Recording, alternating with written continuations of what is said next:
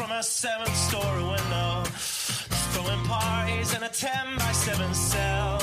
It's astounding the lengths I'll go to convince the whole damn world I don't need anybody's help. Yeah, I am waving while I drown. Don't bother swimming out to save me, I will only drag you down. I'll try to use your body as a life raft, 'cause if there's room enough for one, there must be room enough for two. I'll sail the good ship you into the sunset, sipping on savory water till my liver turns blue. Sa-da-da,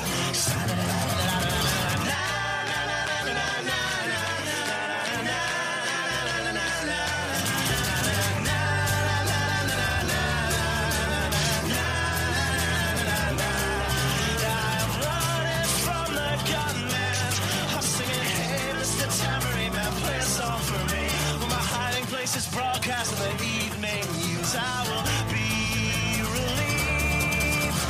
La, la, la,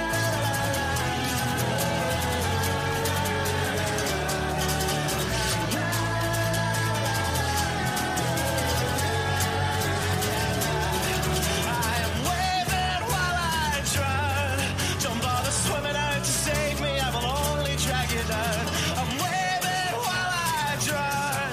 Don't bother swimming out to save me, I will only drag you down. Singing, hey, alright, yeah, I wrote that one myself. It's astounding the lengths I'll go to convince the whole damn world I don't need anybody's help. Fuck.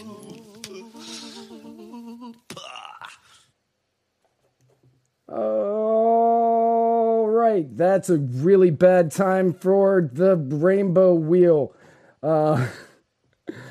No rainbow wheel right now. I can't use a rainbow wheel. All right, time to put down the pens, put down the pencils, step away from the keyboard and settle in for this week's episode of The Writer's Block.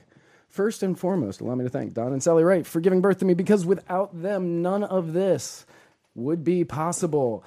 Also, allow me to thank Muddied Waters Media for allowing me to do this show, which is ironic because it's mine. And allow me to thank Grassroots Kava House for the delicious and wonderful kava I drink on this and every single episode of The Writer's Block. To all of the above, Bula Vanaka. Also, opening and closing music is by the Narcissist Cookbook, a great gentleman named Matt from England that I was lucky enough to befriend. And you should go and check out everything he has on the iTunes and the Spotify. And he also has a completely legal reading of The Lion, the Witch, and the Wardrobe on YouTube that you should go and check out. And I believe he has a new album coming out this year, so you should check out all of that. Now, my guest today is somebody who truly should need absolutely no introduction whatsoever. She is the former host of Speaking Freely and the host of Postcards from Somalia, as well as the host of the Sherry Voluntary Show. Ladies and gentlemen, Miss Sherry Voluntary.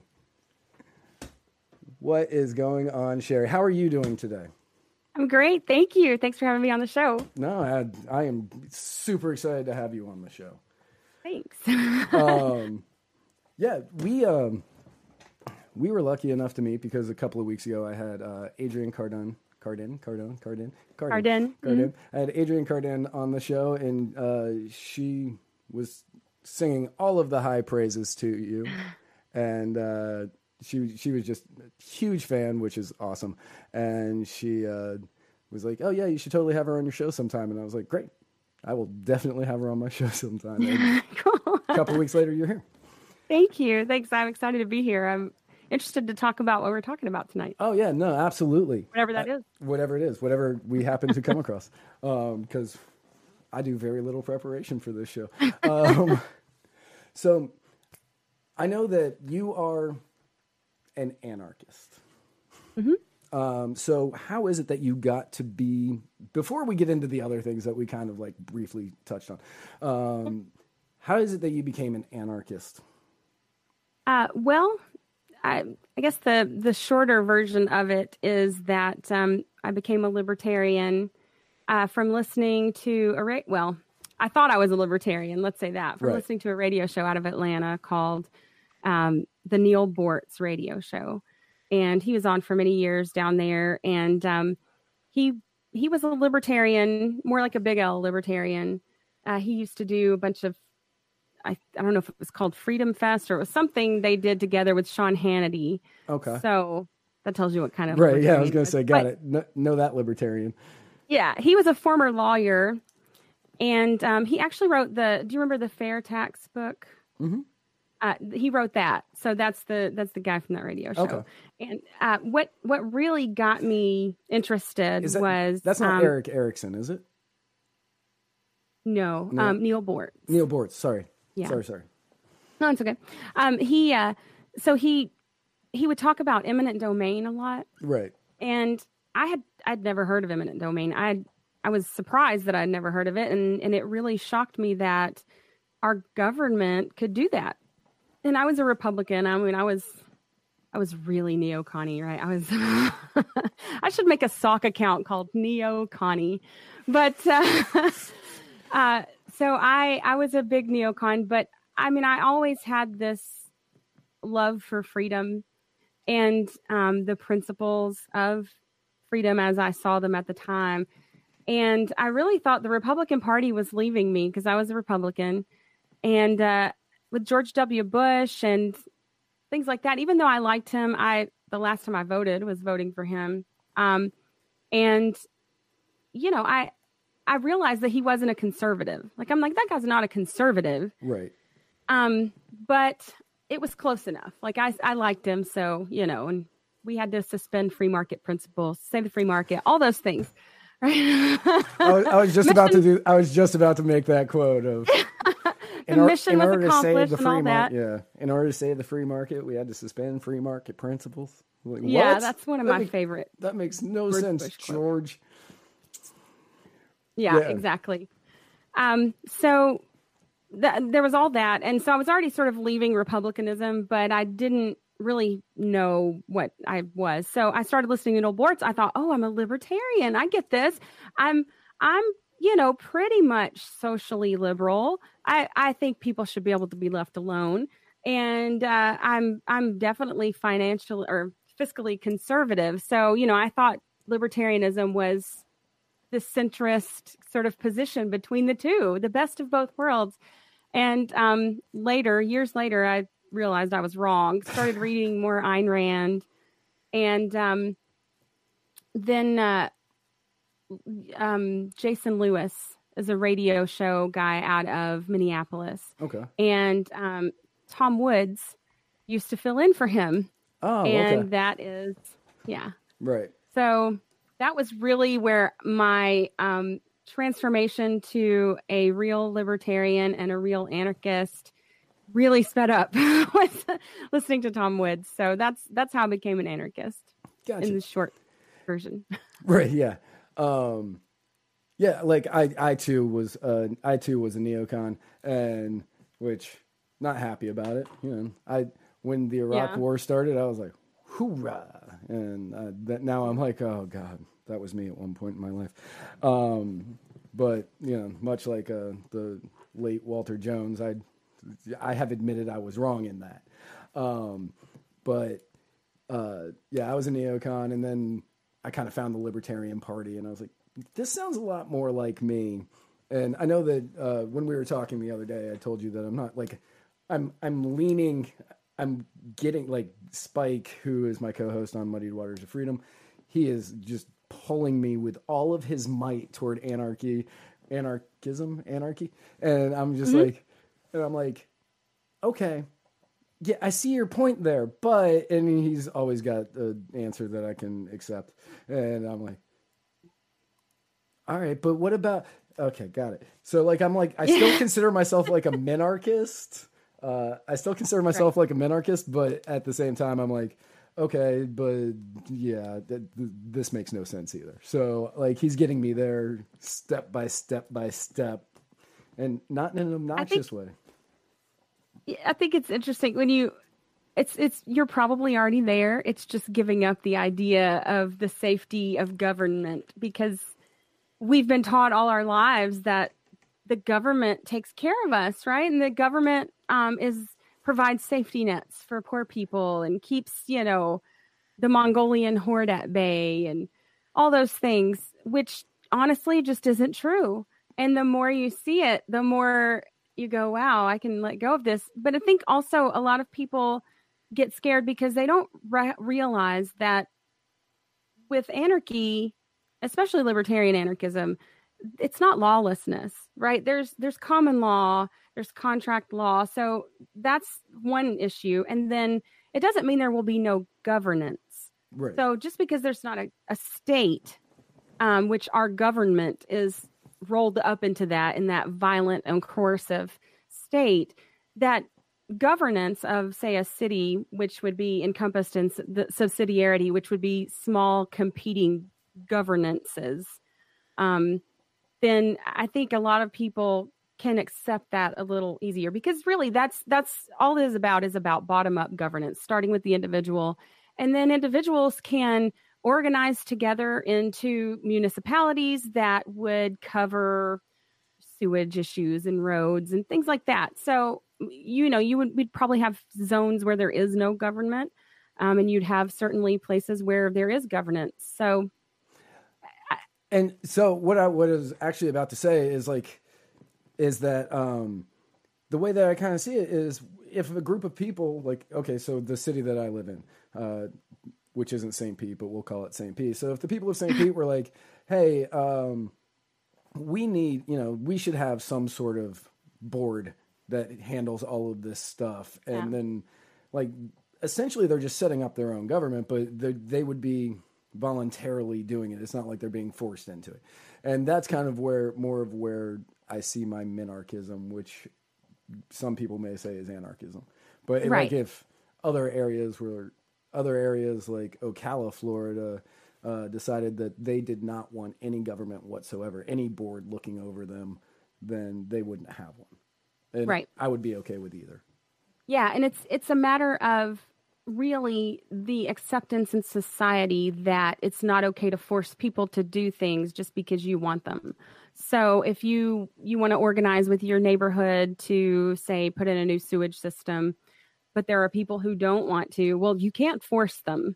So that would be the difference in a governance, a libertarian governance, than a government, a state that would, states are generally much bigger and centralized, but these would be non-centralized. And even if you did have some governments where, because they could make a, law, we don't want, speeding, and the speed limit's going to be 55 or whatever.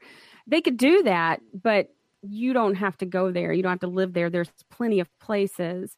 So right now we don't have any competition of governments. Right. You have some of that within states, but the federal government has become such an overbearing taskmaster on the states that they really can't do the things that might represent their citizens of that state a little better. But, I remember years ago, Louisiana tried to lower the drinking age. And this was a Reagan era, right? I think so. But the Fed said, nope, can't do it. We're going to take all your money for highways if you do that. Right. So the states have become reliant on federal government money, which they have no money. It's all stolen from us. So it's a system that perpetuates itself. Right. I was talking to somebody, I guess this was a couple of weeks, actually it was a couple of months ago now, but I was saying that exact thing, and he looked at me and the federal government can't take the money for highways. I said, yes, they can. They do it all the time. And he goes, oh, because of the airplane emergency laws. And I said, sure. I'm going to agree with you on that because I have no clue. Yeah. But then I looked it up, and he was actually right, because that's why they need to be X amount wide, is so in case of an emergency, airplanes can land. But because of the emergency landing procedures for those things, the federal government has to pay for certain parts of it, and then they'll pull it Wow. Isn't that interesting? You see how laws perpetuate government. Right. That there's how many plane landings are there generally on highways? Yeah, I can't name one in my life. Right. So we spend billions and billions, or they spend billions and billions of our stolen money to make something that we really don't need. And it perpetuates the idea that we need them to do that for us, right? We need them to make sure that highways are big enough for planes to land on, because it might happen sometime. Right. Because at some point in our lives, that could definitely 100% happen. No, probably not. Well, yeah. Planes are landing in the Hudson, but not on highways. Because could you imagine trying to shut down any part of New York, even for however long it takes for a plane to land? No, I can't. Right. Wouldn't be possible. That's pretty much everywhere in this nation at this point. Like, you couldn't do it around any major metropolitan area. Like, right. maybe in the flyover states you'd be able to pull that off, but yeah, nowhere else. Even where there's more area, like, people have landed planes, but generally not on highways. Like, you have to land wherever you happen to be. So I think too, it's this idea that, was it Thomas Jefferson who said, those who desire safety over freedom deserve neither, or something like that? That was either him or Ben Franklin. Yeah, maybe it's Ben Franklin. Whoever it was, they were exactly right, because freedom does not equal safety, right? And we've gotten very comfortable in our first world opulence, where we have decided, many people have decided, that their comfort is more important than their freedom. And that's unfortunate, because not only is it more important than their freedom, but then they get to make decisions for us, because in the system we have, the mob rules, and there's more of them than people who want to be free like us. So they get to determine that. But real freedom isn't safe. But nothing keeps you safe now. Police can't protect you. That's still your job, no matter how many police you have, no matter how much military there is. It always comes down to, how can you protect yourself? We don't, on the world stage, we cause a lot more problems. I say we, but the country, the United States, causes a lot more problems than it helps. That's for sure. And I think people have just gotten this idea that governments keep them safe, when governments are actually predatory upon them. It's a product of indoctrination, that's for sure. It definitely is a product. Like, it's 100% a product of indoctrination. We posted a meme. I'm not sure which one of us posted the meme. If I had to guess, it was Mr. Murica, the Bearded Truth, that posted it. Just guessing. But it said something, and I'm going to have to paraphrase because this is just coming off the top of my head here.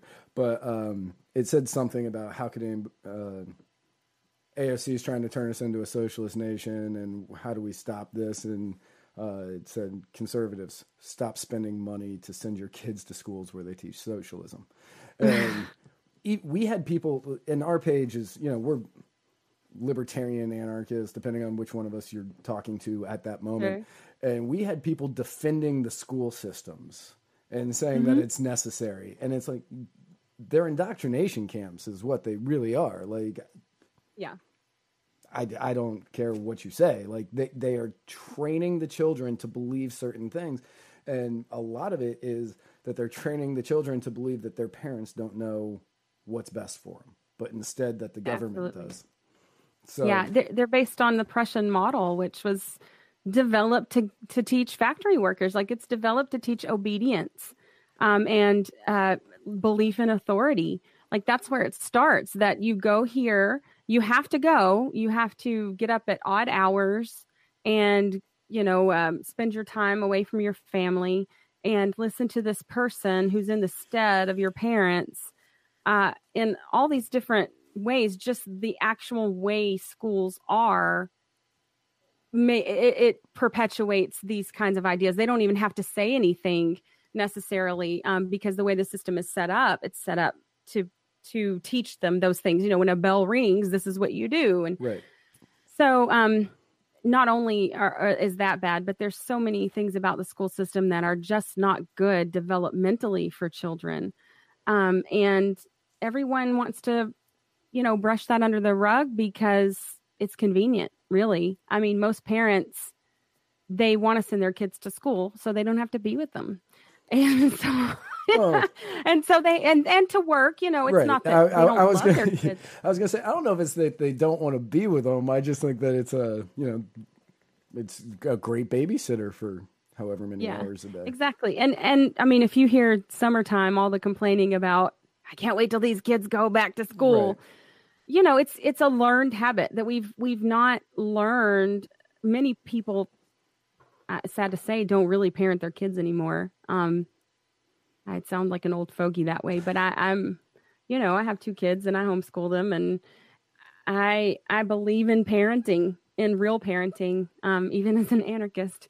And, my parenting style has certainly changed. I used to definitely be an authoritarian before I became a libertarian. So my son, who's 8 years older than my daughter, was parented when he was young in a much different way than my daughter, but I see myself as a legitimate authority in their life. So I believe in natural authorities and not authoritarianism, which is different, right. But that's where you get the difference. I think a lot of people have decided that their work is much more important than raising their kids because they trust the system. They trust the system, or at least educating their kids. They trust the system to do that. And really, even when I sent my son, he went to public school until 4th grade. Even when I sent him there, I still understood that educating my child was still my responsibility. Right. So I still needed to know what he was doing and all those things. Because I don't believe in no personal responsibility. And I think that, that's anarchism really is radical personal responsibility and radical freedom. Like they go hand in hand, and you can have one without the other. If you have radical freedom and no personal responsibility, that's where you get the Mad Max scenarios that people are so worried about. But libertarianism certainly doesn't teach that. Yeah. So many people, I'll talk to them and I'll start talking about anarchist ideas, and they say, well, we just care about people more than you. And I'm like, no, we just believe in people more than you. And I'm like, no, you believe in government more than me. Right. I believe in people. You believe in the power. I believe in the people. And that's the big difference that I see in between definitions, because they're like, oh no, I believe in people. Well, yeah, but you hate that the government does this. You hate that the government does this. You talk about how corrupt the government is. And then for many of you, the answer is more government. Right. in order to oversee these people. So it's like, it makes no sense to me.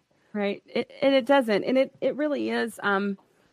Anarchism is the radical belief that people can run their lives better than anyone else can, especially governments, with cookie cutter programs and, violence and coercion. Right.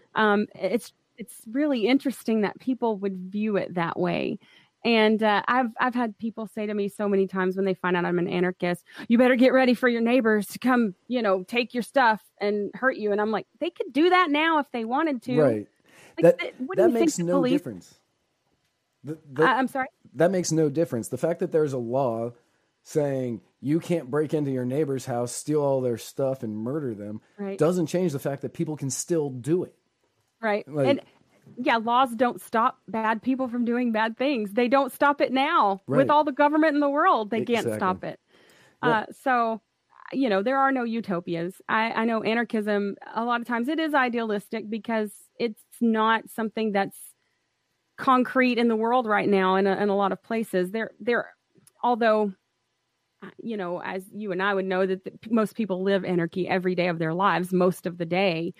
It's just people don't understand it. We've had in that school system and the media, we've had the state in control of the definitions of anarchy for a long time. And so you get I love the Mad Max movies, don't get me wrong, but that's what people think when they hear anarchy. They think, cannibals and one group coming and taking over the less powerful group and things like that. And I'm not saying that wouldn't happen. There would be conflict still, but I think there'd be a lot less of it and on a much, much smaller scale.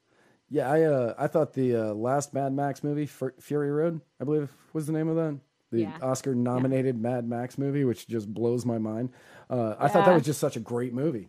I like it. You had a lot of people on the right that were angry about it, and they were like, "Oh, it's a social justice warrior movie because female power or whatever." And I was like, "Did you watch that movie? That movie was great. I don't care that it was a bunch of women that were pregnant and Charlize Theron with a shaved head.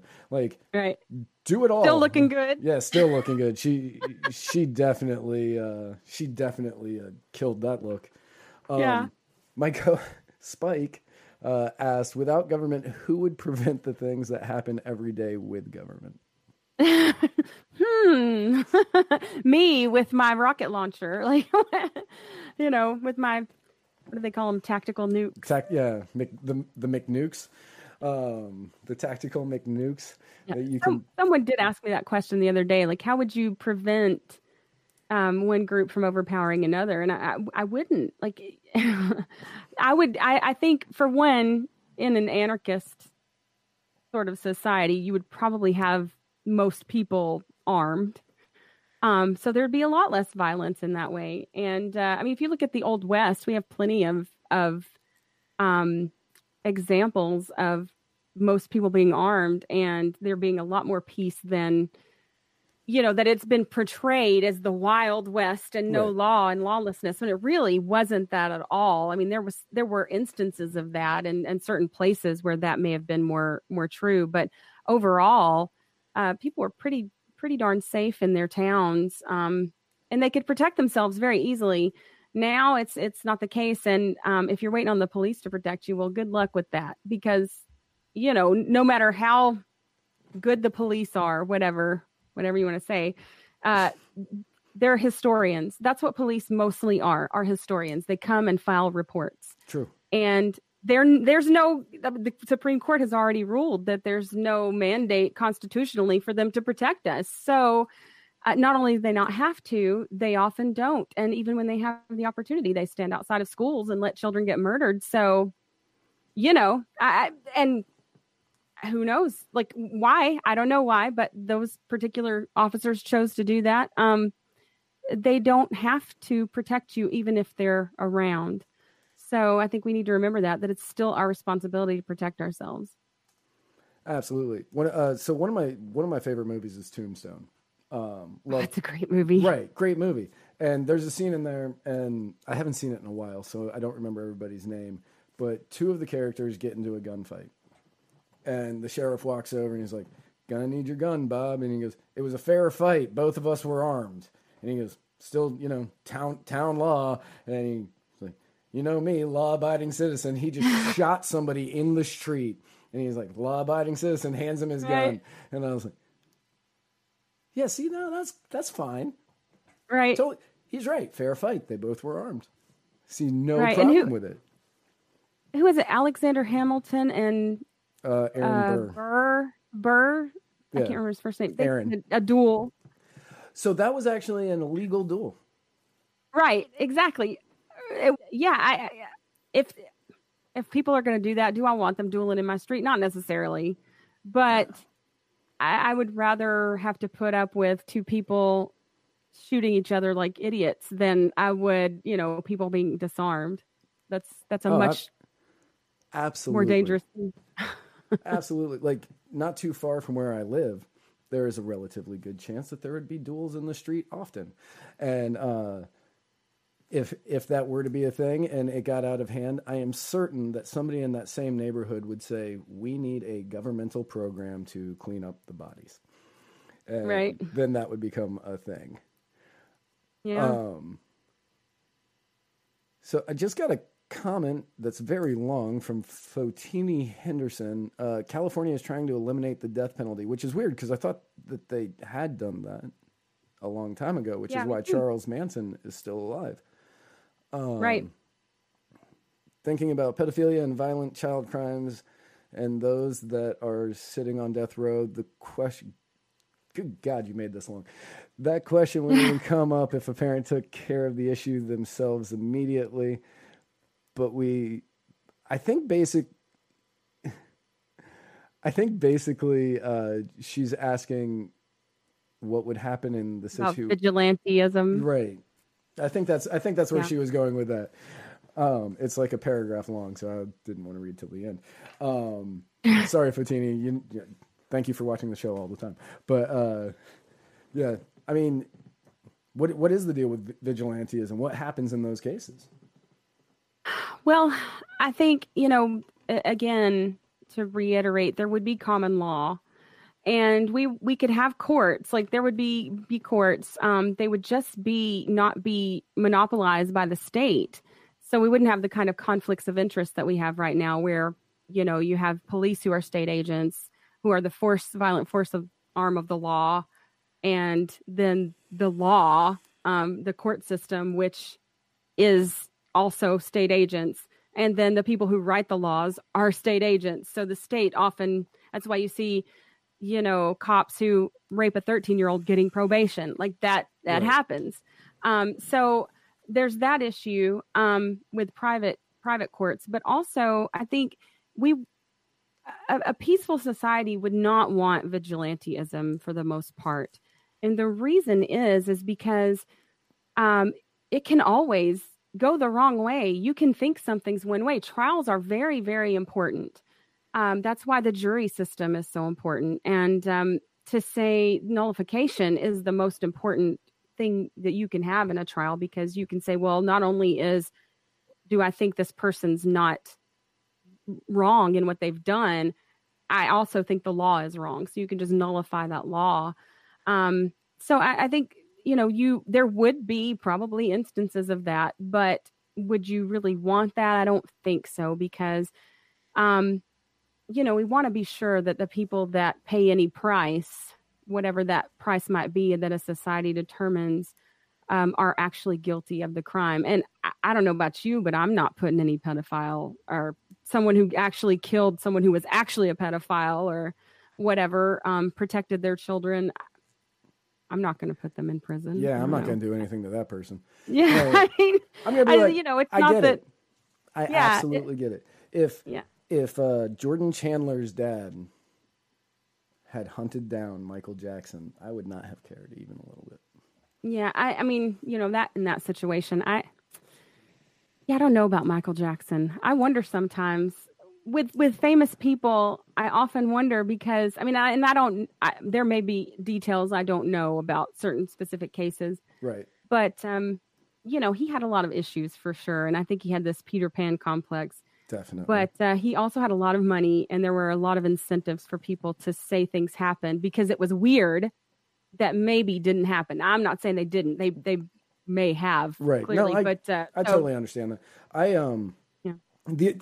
Michael Jackson's come to the forefront because of the Leaving Neverland documentary that came out, and I just watched it last week. So yeah, anytime somebody, seen it, anytime somebody says pedophile, he's the one I go to right now. It's just he's the one that I go to. So that's just why that one came up. Yeah. And Jordan Chandler was the kid that accused him back in 1992 or 3 or whatever that was. Can I just add one more thing to that? No, there are some great videos by David Friedman on private law that I think he's probably the foremost person dealing with what could be in the future in a more decentralized system. And of course, Milton Friedman was his father, and he's a brilliant guy.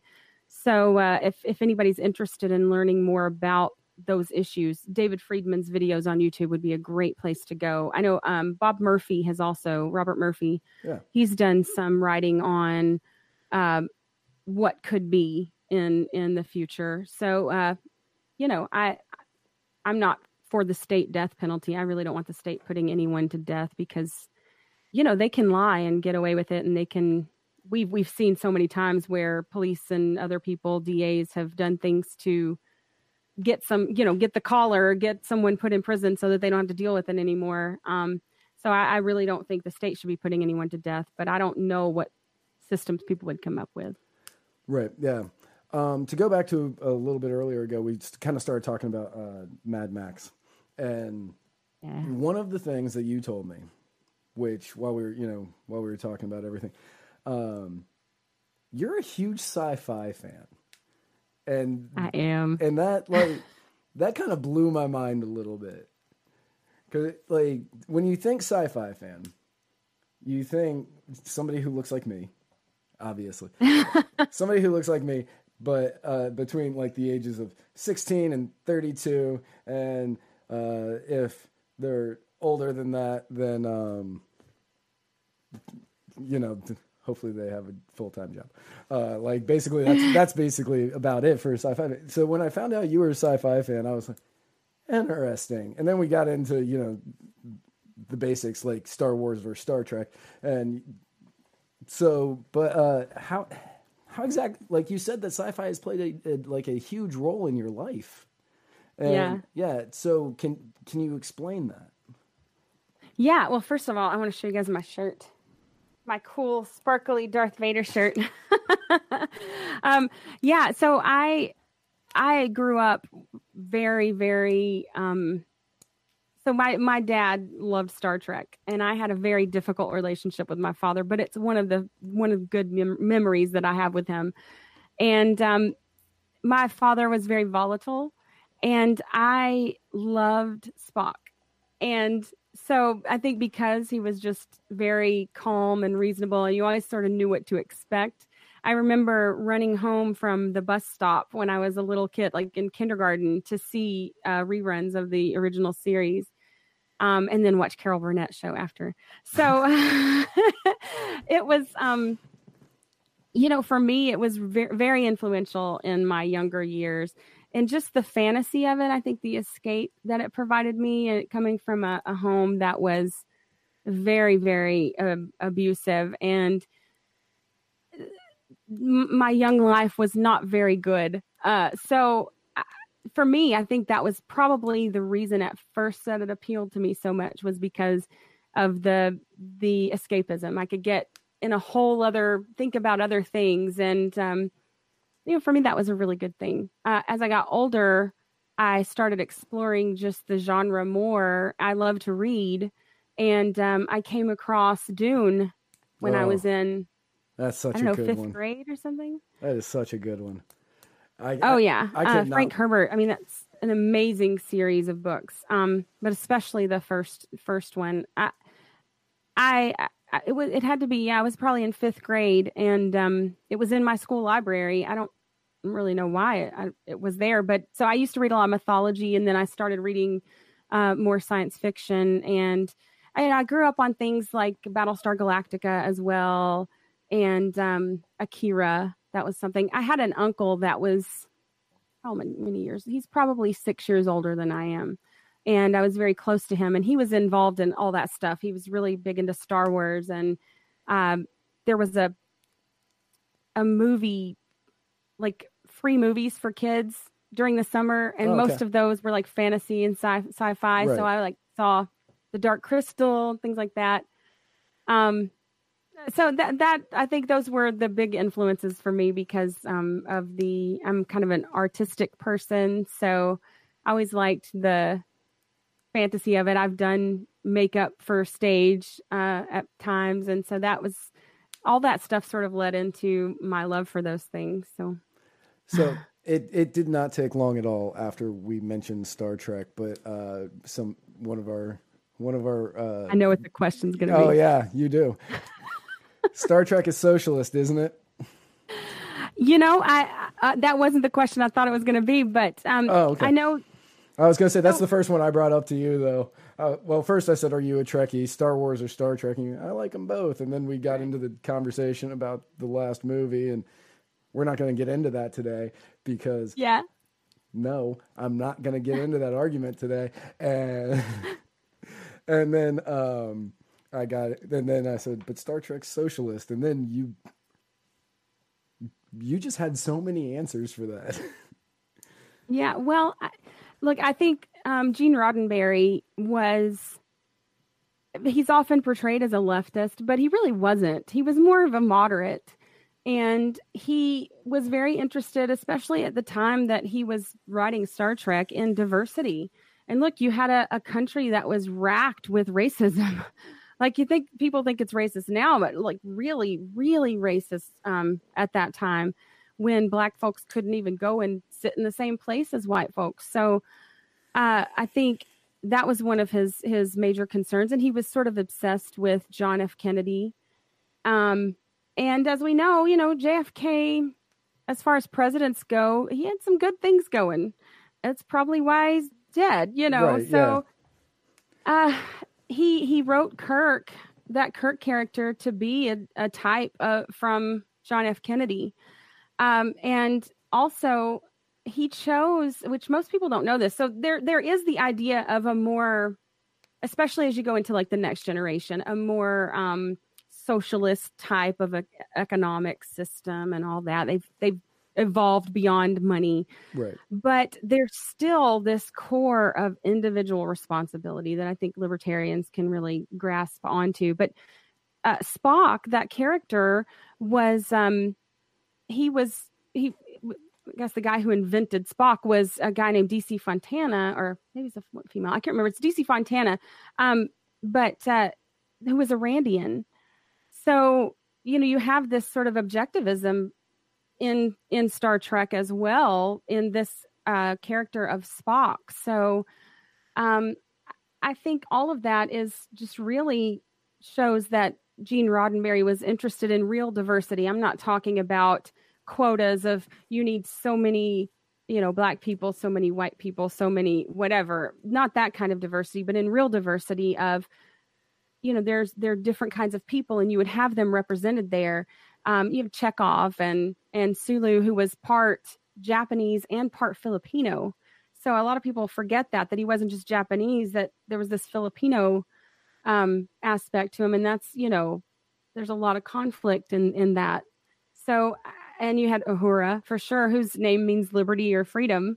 So you've got all these, Chekhov named after Chekhov, the writer. So there's a lot going on there. That's right. A lot more than just the socialist aspects. And I think as you get into the next generation, for sure, you can see libertarian themes.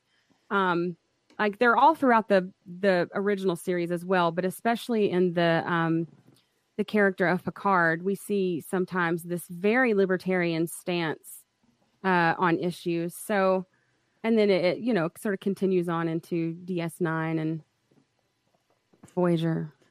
All the others that I don't know Enterprise. what they are. I think Apex for me is definitely, my son and I argue often about which is better, DS9 or Next Generation. Of course it's the Next Generation, because he's a dumb kid. He doesn't know. He's 16. What do you know? No.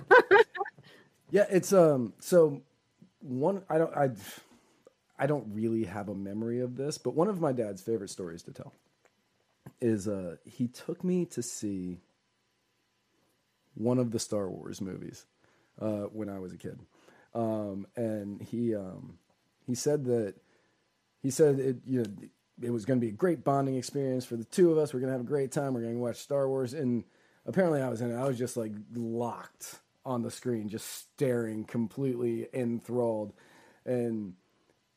This is my dad's story to this, so I don't know what movie he's talking about, even a little bit. But he said, toward the end of the movie, Luke Skywalker is fighting Darth Vader, and I was like, no, that doesn't really happen, but okay.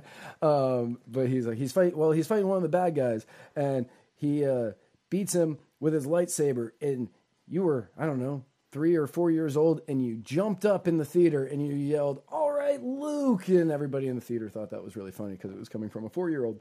If it came from somebody my age now, I'd slap that guy. But 4-year-old, I'd probably let that go. And he was like, it was just a really cool moment. And at that moment, I knew that you were probably going to be more of a movie guy than a sports guy. Yeah, that makes sense, Dad. But I'm definitely more of a movie person than a sports person, that's for sure.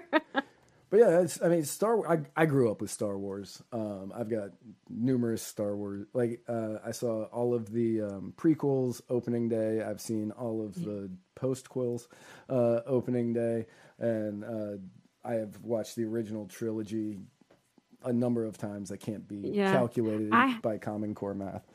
I have the BBC radio show. Do you have the BBC radio show? I do. It's quite good, actually. I've heard it's great. I've never heard it, though. Yeah, they got Anthony Daniels and a lot of the, like, Harrison Ford isn't on it, and I don't think Carrie Fisher is, but I think most of the others are the voice actors. There were quite a few that were the original, actors. I have seen the Christmas special.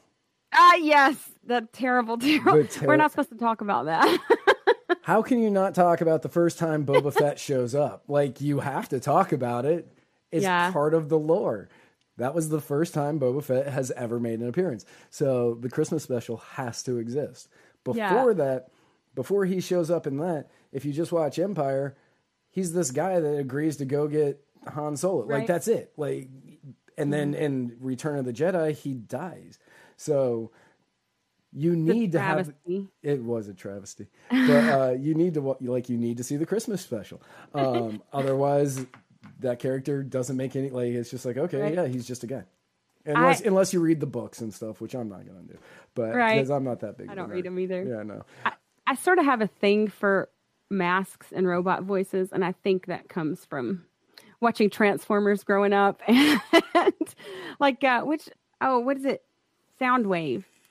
The one that Shockwave. Talked, like a Shockwave, yes. Shockwave. That talked like in the Cylons from BSG, the original BSG, like those voices. I really have like this thing for robot voices. I wish I had a robot voice. But and for masks, and I think that's probably I remember being very disappointed when they showed Boba Fett in real life because he's not my type. I like the mask. Okay, so Chrissy McClellan has a very interesting question, and there's 100% there is only one correct answer to this question. Oh no! Yeah, who shot first? Oh God, Han shot first for sure. Yeah, absolutely, right? Yeah, there's no question on that. There's no question. The only people who say that Greedo shot first are people who are in denial. Right.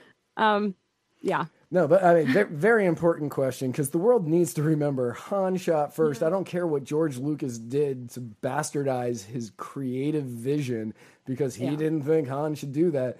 No, Han did that because Han was a badass and he did not care. I think sometimes as libertarians, we tend to look at everything through a libertarian lens. And you know what? Not every good guy is going to do everything good. So we all make mistakes, right? He also knew that if Greedo took him, Jabba was going to kill him. That's right. Or put him in carbonite, which ends up happening. Self-defense. Right, self-defense. That's the way I see it. He was doing it in self-defense. I'm okay with it, honestly. Like, it doesn't make him bad for me. I think I've known a lot of people who. If you quote anything by Ben Franklin, my fellow anarchists sometimes be like, that man was a terrible human and had slaves and blah, blah. I'm like, okay, so I'm not going to say that having slaves is a good thing or that it was okay even then. But not everything he said was wrong. Like, you can't throw out the baby with the bathwater. And people are always a product of their times. That's not excusing it, but it's just saying, like, it's more understandable and you just can't throw everything out because somebody did or said something once that wasn't the best. Yeah, that wasn't in your Overton window of what's okay and what's not okay. Like Han shot first. I don't care what anybody says. George Lucas screwed up by changing the original trilogy and adding in all the CG. Do you know the other? So my favorite movie is Blade Runner. Oh, that movie's so good. God, that movie's good. It's like my favorite. I have several that are up there very close, but so there's the other argument that was Deckard a replicant? Yes. Yeah, that's what I say. Yes, 100%. Yeah. He was Me too. I mean, now, with the newer one, it sort of answers all those things. But yeah, he was definitely a replicant. Ridley Scott, honestly, is probably my favorite director of all time because I love the Aliens movies, and just his aesthetic for me amazing coming out of the advertising world. One of my favorites by him is The Martian, because it really shows the ability of the human spirit to triumph over adversity. That's just the way I look at it. Also, the story behind it's amazing. The guy that wrote that book, and I have no idea what this guy's name is. I'm just going to preface that, but he was writing each chapter and giving it away for free. He'd write a chapter, edit it, right, and then he would for free, and then it was picking up steam, and it was picking up steam. More and more people were reading it. So he sold the last chapter when he made the last chapter, he sold the entire book for 99 cents, and it immediately hit number one on Amazon and everything else. Wow! And so many people bought it that it got optioned into a script, and I just think that great way to do it. Fantastic story to do it with. And the movie, I love the movie. Like, I know that Matt Damon is, this weird lefty whatever, but I love that guy. He was Will Hunting. I will always have a special place for him in my heart. Yeah. And apparently he's an anarchist. I think it's him. It was either him or Mark Wahlberg I heard give this speech, and I was like, holy shit. Excuse me, I don't know if I can say that. Yeah, but you're fine. You're fine. Yeah, dude's an anarchist, like, clearly. So it was. I cannot see that being Matt Damon. It might have been Mark Wahlberg. That was one of them. Right. I know Tim Allen recently said that. Yeah, he said that a few years ago. I wonder. I think a lot of people, maybe and don't realize it, and then there's some people who think they are and aren't. Right. So. Well, you go to jail for cocaine distribution, you're suddenly not going to love the state all that much. So you'd hope. Yeah, that's true. I hope he is. It's amazing. Yeah, no, definitely. You said that you've got a couple of articles coming out. I'm completely switching gears here. You said that you have a couple of articles coming out, and you know that I also write a lot. I've got 2 books out. I write for a political organization that I won't mention here, and because they're a mainstream political organization, and they don't want me to mention that I write for them on this show. Yeah, protect your money, honey. That's okay. Right. Yeah. But in today's internet world, like, we look at things like. I would have preferred to make this a news website, but in today's day and age, everything's got to be video. Everything's got to be short clips. Everything's got to be quick. It's in your face and it's right now. It's immediate. Nobody, including myself. I'm not like blaming everybody else and saying just me. I don't want to read stuff. Like, if I can watch a video on it, I'll do that over reading an entire thing. The Martian, Game of Thrones. I'm going to watch those as opposed to reading the really, really, really long-winded, confusing books by George R.R. Martin. Tolkien, another great example. Like, so many people saw the movies, loved them, never have read the books. And I get it, because I don't understand that dude's language, because that's not English. So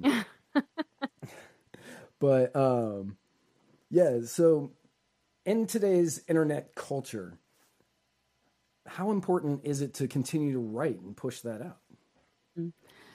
I think for me, for one, is just as a mental exercise, it's very good. Like, there's something reading and writing does for your brain that nothing else does. Right. And it's a way to really, it's concrete. And of course, you would hope that you have enough time whenever you're writing a piece that you would be able to sit down and really concentrate your thoughts into exactly what you want to say, and depending on your skill level and all that. But I think that people still take ideas more seriously that are written down. There's still a certain, romance, if you will, that comes with being an author. It's the same. Like, I used to be a photographer, and people think that's such a glamorous job, and it's not. It's not. It's really not. But there's like this sexiness with it, right? And I think being an author is the same thing, because there's a huge creative element to both of those things. So I think it's really important still in synthesizing your thoughts for one, but also putting it out there as a serious, I don't want to say academic, but a serious contributor to real thought. I think there are a lot of brilliant people doing podcasts who don't write, but I think people tend to not take podcasters very seriously as part of the contribution to thought. So I think writing something down is really important in just getting the street cred, if you will. I get that, yeah. And anybody who's watched Muddied Waters of Freedom with me and Spike, I understand why they wouldn't think that we are serious people, because we just aren't. But viewer Chrissy McClellan says, reading is more absorbed than rewatching, in my opinion. I think she had a stroke. I want a transcript too. If I watch, I want a transcript too. Got it. Yeah. But yeah, I hope you're okay, and I hope you really didn't have a stroke, Chrissy. But yeah, no, I agree with that. Like, if I'm studying for something, I'm not going to watch a video. I'm going to read it, because that's how I intake knowledge. Some people may be able to do it the other way. And I'm wondering if this modern day schooling, where it seems like everything's on a screen or a tablet, or I guess they're all screens, but if that's going to change that, where people don't take in knowledge by actually reading anymore, but it's by watching and listening more. Yeah, I think that reading, to me, seems a lot less passive than watching a video. I think there's when you're watching at a live lecture or something, there's certainly an amount of participation that you are involved in by being there. But reading, I think there's there's a real participation between the reader and the writer. Because you could watch a video or whatever, and you that's fine. There's nothing wrong with that. Even I think sometimes a lot of the nuance is missed. Some of the best parts of a show, might not be there. The best parts of the story might be in the book. And, right. You don't know that if you haven't read it, or at least, maybe perused it. But sometimes they're pretty faithful to the ideas, especially like a lot of the classic literature. I think you can watch To Kill a Mockingbird and get a really good feel for the book, and because they stayed true to it. Whereas with Game of Thrones, I don't know if that's so much the case. I haven't read it, but my friend Alan, who has done both, is not. Yeah, he says they're way different. So, and so I'm going to be completely transparent here. I've neither read Game of Thrones nor seen Game of Thrones. You haven't watched it? I haven't watched it, no. Because I'm one of those guys that's like, Red Fox. Everybody likes it. Coming to the fifth. I have no idea what you're saying right now. But I remember I was watching an interview with George R.R. Martin once, and he said it was in the middle of season 5. I don't think the last book is written yet.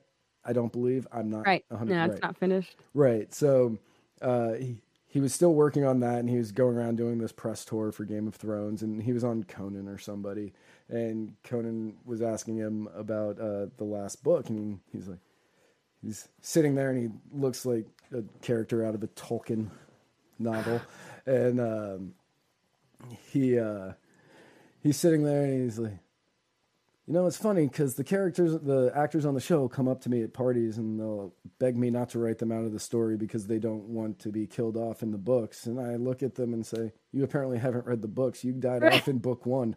And yeah, so like he says they aren't anything like it. So I'm going to go with the guy that wrote the book, because I feel as though he knows better than any of us. And I think another one of my favorite book series is I love Stephen King, but my very favorite thing Stephen King has ever written is the Dark Tower series. Right. And that movie was so bad.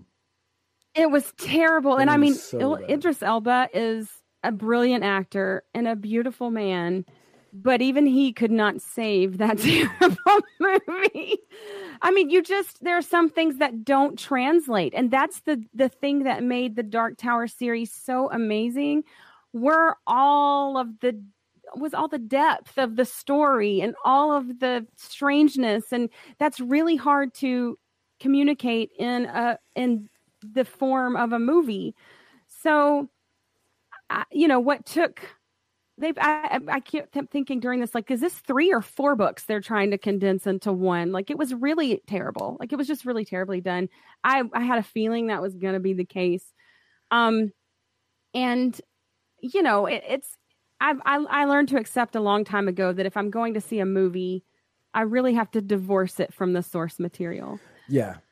And look at it as its own work of art. And that came about with, like, Blade Runner being my favorite movie, because it's, of course, based on Philip K. Dick's Do Androids Dream of Electric Sheep, which is quite different.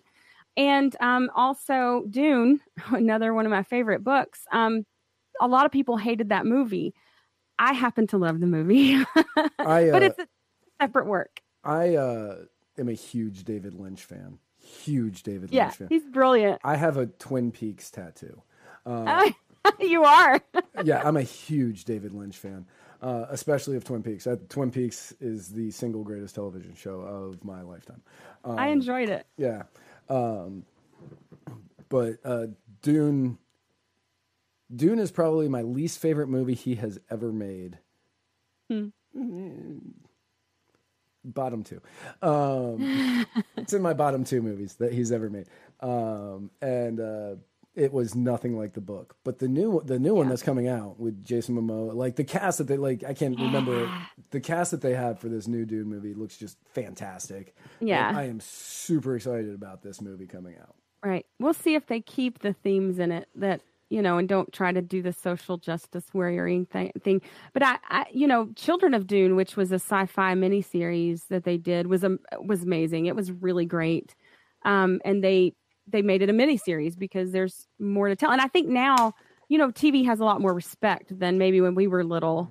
Yes. That, movie stars didn't do television. No. You went one way, not the other. So if you were a movie star that was now doing television, you had really come down, which now it's not that way.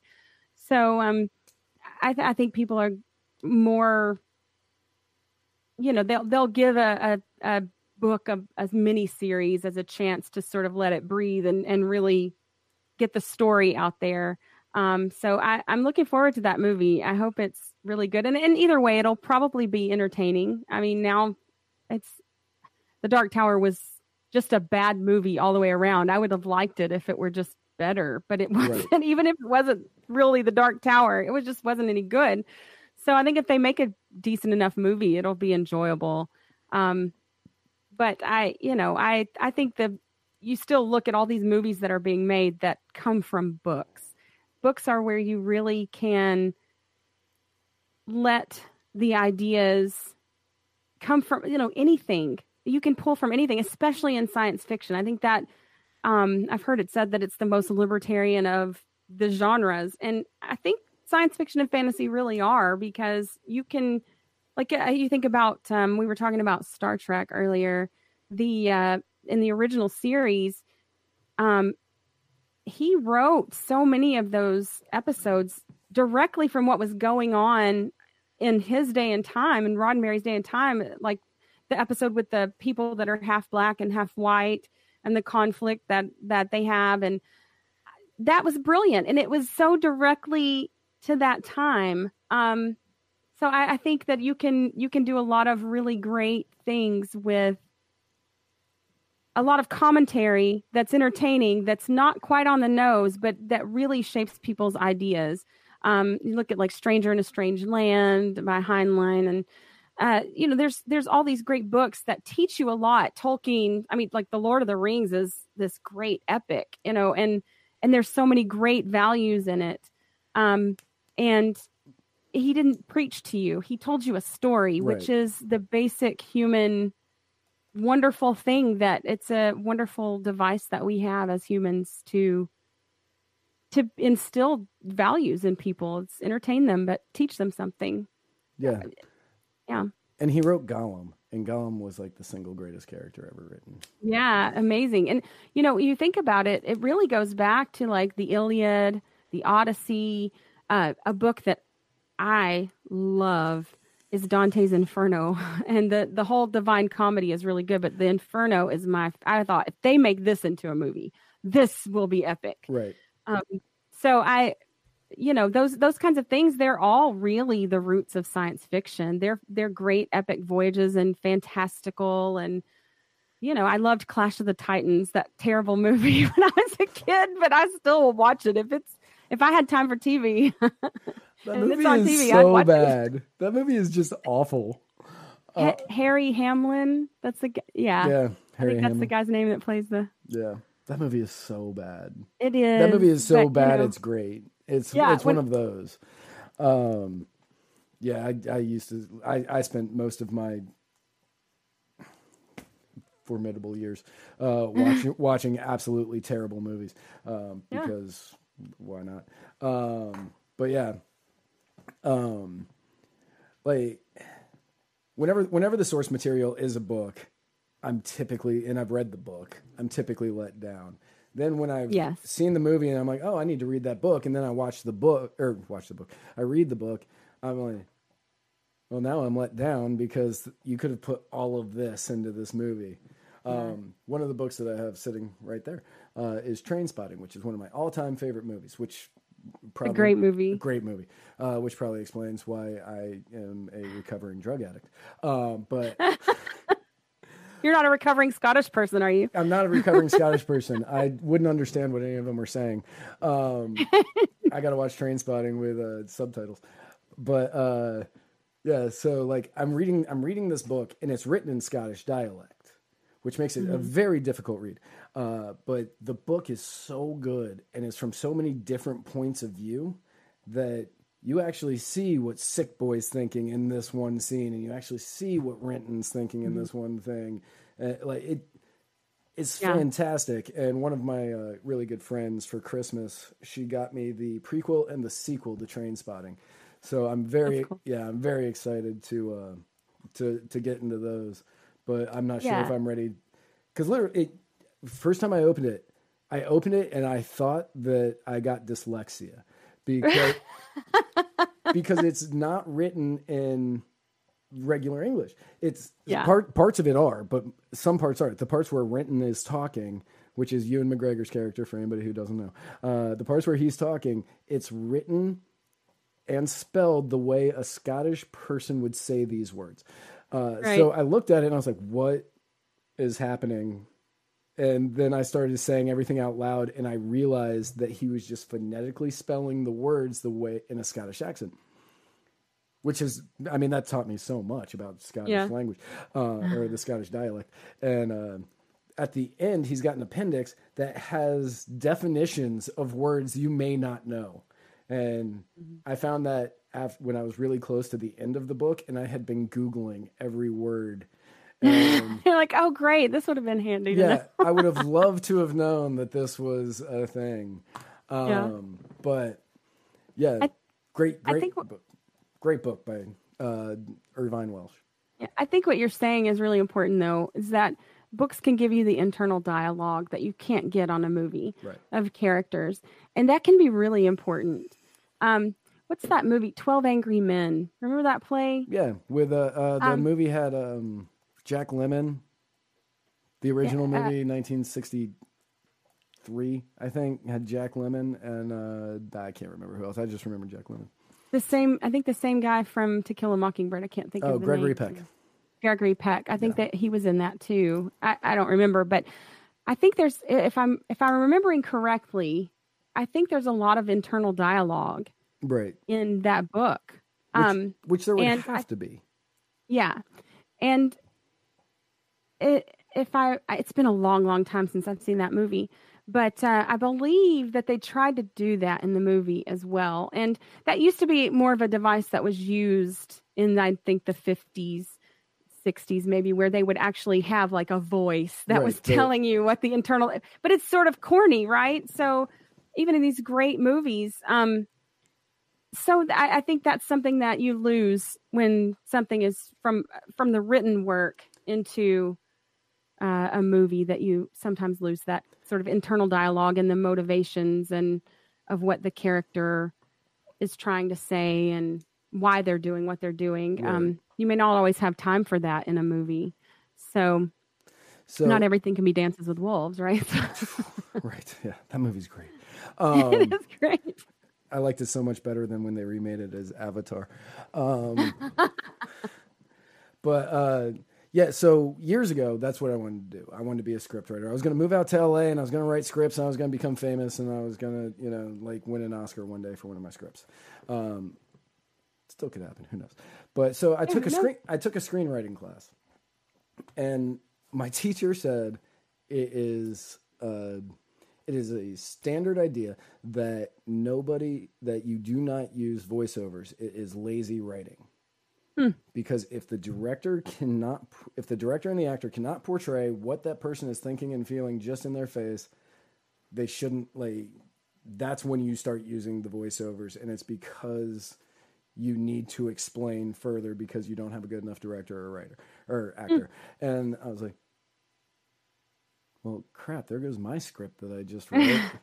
Cause I had breaking the fourth walls. I had voiceovers. I had a bunch of stuff in there. Right. I think rules are made to be broken, but it's true though. I think you have to know that's the difference between when it's done well and when it's not.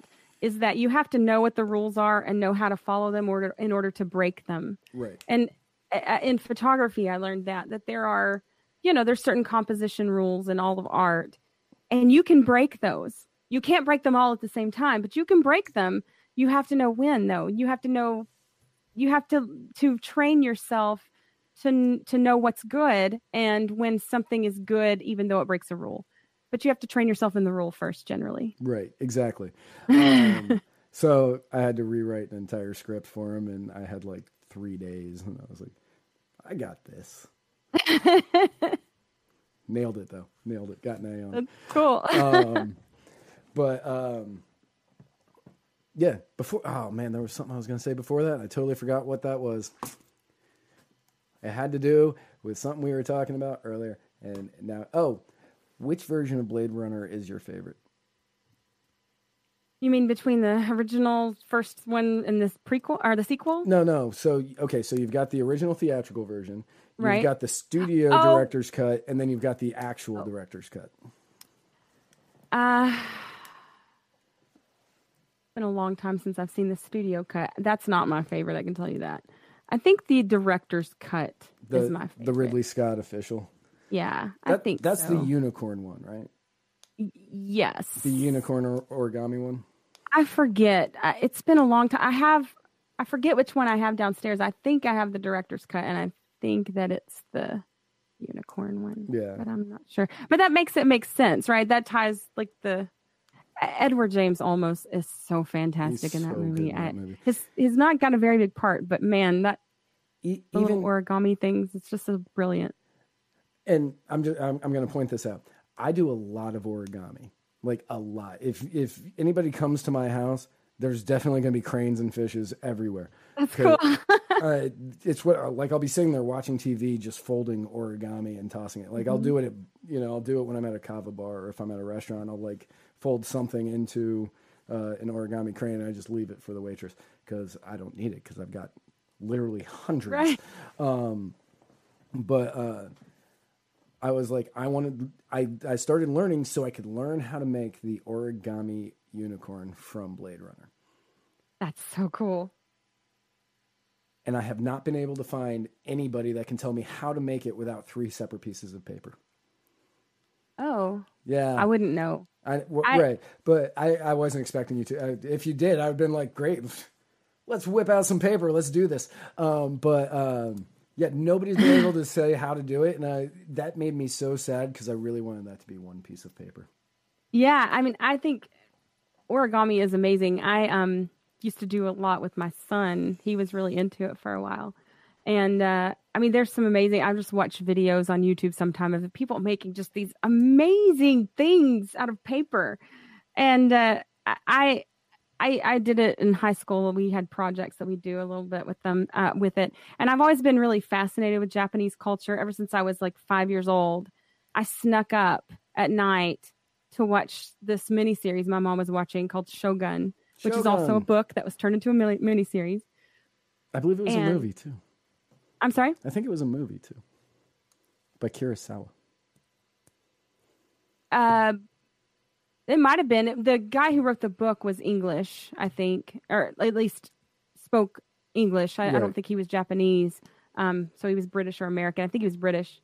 But so this was a miniseries based on his book about the opening up of Japan, as they called it, which was really just the violent, you got to do this or we're going to keep blocking your port. But it was a brilliant movie. But I've been sort of obsessed with Japanese things ever since then. And I think it's really interesting because the Japanese have an idea that I really like, and that's that the final product is not the only important thing, that the final product is great, but each step of the way is supposed to be like they're trying to perfect the process as well as the end product. I just think that's a really interesting way to look at things. They also have this, I forget the word for it, kintsugi. They call it where it's mending. Like if you break a vase or something, they don't just throw it out. They'll mend it with like a precious metal. And they use like gold or they use like gold or silver or something. And I've seen this. Copper, different things they'll use, and maybe put gold leaf in there or whatever. But it's just the idea that you don't throw something away because it's broken. That experience makes it more valuable, and I think that's sort of a beautiful thing, and something maybe in the West we don't value things quite as much. That people are disposable, and so are things, and to a lot of people in the West, unfortunately. But the original upcyclers. Yeah. Yeah, I hadn't thought of that, but yeah. The original upcyclers. And most of the stuff that I've seen that's been upcycled, I'm like, that looks awful. Why did you do that? You broke a glass. Throw it away. But we're actually a little bit over time, but this has been a fantastic conversation. I would love to have you on anytime that you want to come on. Cool. Yeah, I'd love to come back. Excellent. Pitch anything that you want to pitch, if you have anything you want to pitch. Okay, sure. Yeah, speaking of writing, I've worked on a couple articles. They're not even close to being ready yet. But I'm doing a writing thing every day. It's a subscription service called Freedom 365. You can go to soundslikeliberty.com/365, I think. If you go to Sounds Like Liberty, you can find it, which is my friend Nick Picone's podcast. And so we're doing this along with Luke Tatum from the Peace and Prosperity podcast. Yes. I hope I didn't get that wrong. No, it's Peace and Prosperity. So we've been writing. I think so. I think it's Peace and Prosperity. Yeah. So we do these music summaries from a libertarian perspective. So songs that sort of have a liberty theme, or there have been a couple that I thought were completely the opposite. And so we write about that and our different perspectives on it to sort of give people an artistic, entertaining way to talk to their friends about libertarian principles. So maybe things that they haven't considered before. And there's a community that goes with that. So that's something I'm doing that I really am enjoying, because it's making me write every day. And that's one of the things my friend Anthony Samaroff, who is a great writer, had said, is that you need to write every day. Like that's what you need to be doing. So this sort of forces me to do that. And I can already tell my writing. I got my thesaurus out every day. Like I'm looking on the thesaurus to choose different words. And yeah, so I think that's one thing that I'm kind of proud to be doing right now, because it's a real benefit to me to get those out there, to have to think about things in a different way. And I've had a lot of fun doing it. Beautiful. Yeah. I mean, writing is my therapy. Like whenever I'm in my head a lot, I'll sit at a keyboard. What I write sometimes may be crap, but it's getting it out. And doing it every day. Like that stream of consciousness. Exactly. I used to write bad poetry when I was in high school. Really bad poetry. I may have a really bad poetry book coming out soon. because somebody my editor found a poetry site of mine, and she was like, she was reading it and she goes, "You should publish these and sell them." And I was like, "I should not, because those are terrible." And she says, "No, this will sell really well." And I was like, "All right, whatever. I don't care. If you want to put it here, I'll put them together. You edit it." She goes, "Okay." So I may have one of those coming out, but I have another. There's another book that's in the queue before that one. So that cool. one I basically ripped off from Trainspotting, though, because I really like that movie, and this one is a lot about what I did when I was a drug addict. So yeah, I mean, all things, all stories basically are recycled, right? Just from our own point of view in our time. So. There's only 5 different stories in the world. So, yeah. Well, yeah, again, thank you so much. If you want to hang out for a little bit so we can talk a little bit more afterwards. Sure. Remember Post Secret? Yes, I remember Post Secret. Old website where people would post secrets and anonymously. They were awful. Yeah. Oh, wow. Yeah, exactly. That's exactly the face you should be making on that one. That was terrifying. You would go on it being like, "Please, not today." But yeah, to everybody else, tune in tomorrow night at either 7 or 8 Eastern for Mr. America, the Bearded Truth, who is closing out our week. Then we are taking 2 days off before Mr. America, the Bearded Truth, comes back to open up next week. Next Tuesday is a very special episode of the Muddied Waters of Freedom, as I have now completed. Well, on Tuesday, I will have then completed another cycle around the sun, which means that we're supposed to celebrate or something, and I don't really care. But after that, on Wednesday, we've got My Fellow Americans with Spike, and then right back here next Thursday for the next episode of The Writer's Block. Great guest next week. Not going to spoil it for you right now, but I'm really looking forward to that show. Have yourselves a great weekend. Make sure you tune in to Mr. America tomorrow night, and we will see you next week.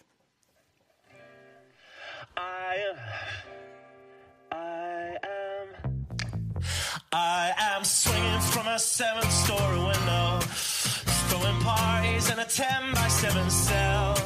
It's astounding the lengths I'll go to convince the whole damn world I don't need anybody's help. Yeah, I am waving while I drown.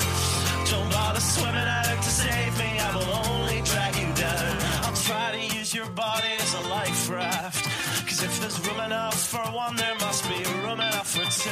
I'll sail the good ship you into the sunset, sipping on savory water till my liver turns blue. Sa-da-da, sa-da-da-da-da-da-da-da-da.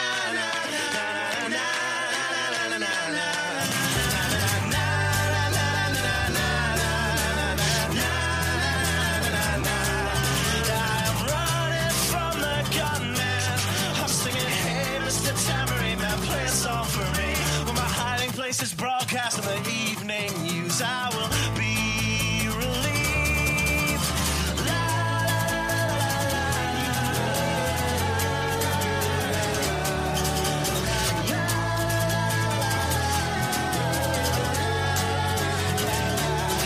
I am waving while I drown.